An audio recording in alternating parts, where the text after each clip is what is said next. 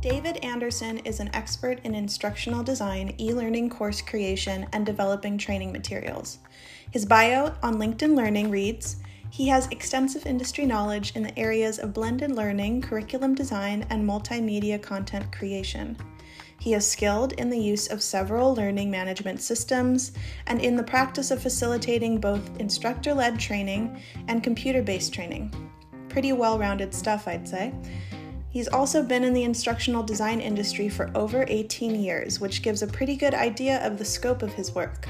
In fact, he's been in the industry for long enough to have claimed his Twitter handle, @elearning. Anderson worked as an instructional designer at Bank of America for 3 years before moving on to write Articulate training courses for lynda.com, which is now LinkedIn Learning. His latest course is on rapid safety and emergency response training. From there, and for the past 11 years, he has been working as Articulate's Director of Training. Articulate is a thoughtfully designed company that aids companies looking to build easy-to-use and yet complex training courses.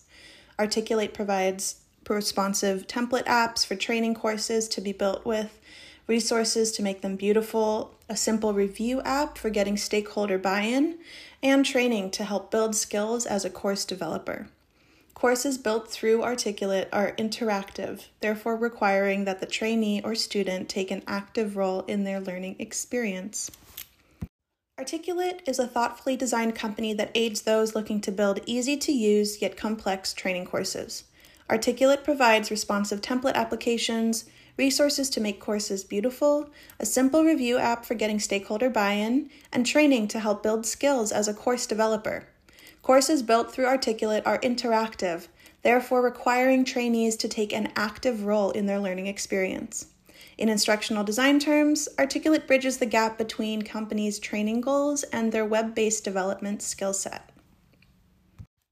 Anderson's Twitter feed is a conglomeration of educational resources for e-learning designers and instructional designers alike, including, but not limited to, creating animated timers, using interactive checklists, making accessible websites, and instructions on how to create Apple device mockups in PowerPoint. His most valuable contribution to instructional design? Writing challenges for e-learning heroes, which are a collective of e-learning advocates that meet on Articulate's community page to solve said challenges. Anyone can sign up, and the challenges range from broad topics like give this government ethics course a makeover and designing online cooking classes, to more context-specific courses such as creative ways to use number variables in e-learning.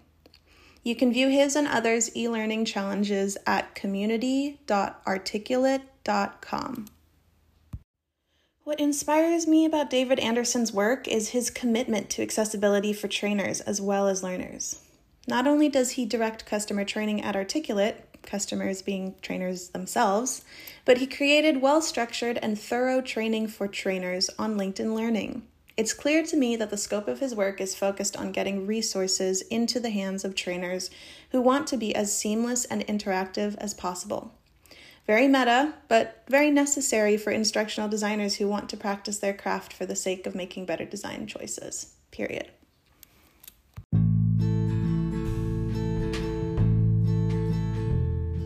Now, one problem that instructional designers face is the challenge of staying up to date with current trends, learning management system softwares, general asset updates, and platform developments, to name a few. My design background is rooted in journalism, a field that often mourns the slow death of print media. Instructional designers are put in a similar position when designing materials that are meant to endure the test of time. Complex and fine-tuned software grows with the society that feeds it. We know our actions online and with apps have an impact. We see it every day with app and software updates. Developers are constantly working to improve user experience and interface, and as they do, we will adapt, an interwoven web of meaning that has come to rely heavily on interactive interfaces and media. Of course, there are a number of reasons that instructional coursework may need to change. There might be a change in company structure that needs to be accounted for, or perhaps a new environment to address within the context of task analysis. All of these reasons to change and more will surely come up in summative evaluations. Many of them are things we cannot plan for. However, we can try and plan for changes in technology by keeping up to date with current trends on the web.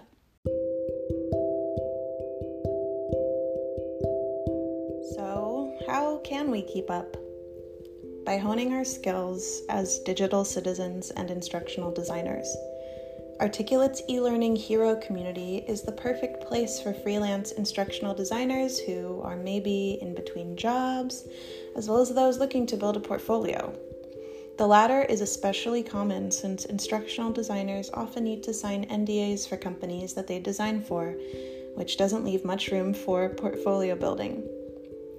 Developing web-based skills are crucial in portraying clear and cohesive goals for SMEs and clients.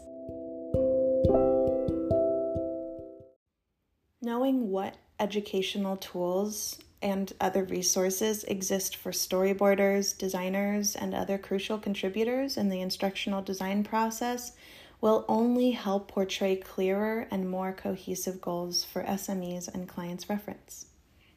From what I know about instructional designers, big choices are made within the margins of budget restrictions and consequently time limits. Within these frames, instructional designers are asked to wear a lot of hats.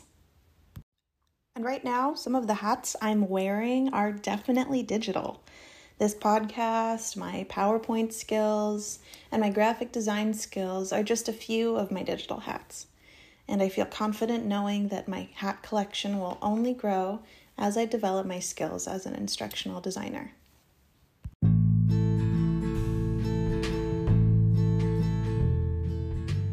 Thank you for tuning in, and I hope you enjoyed.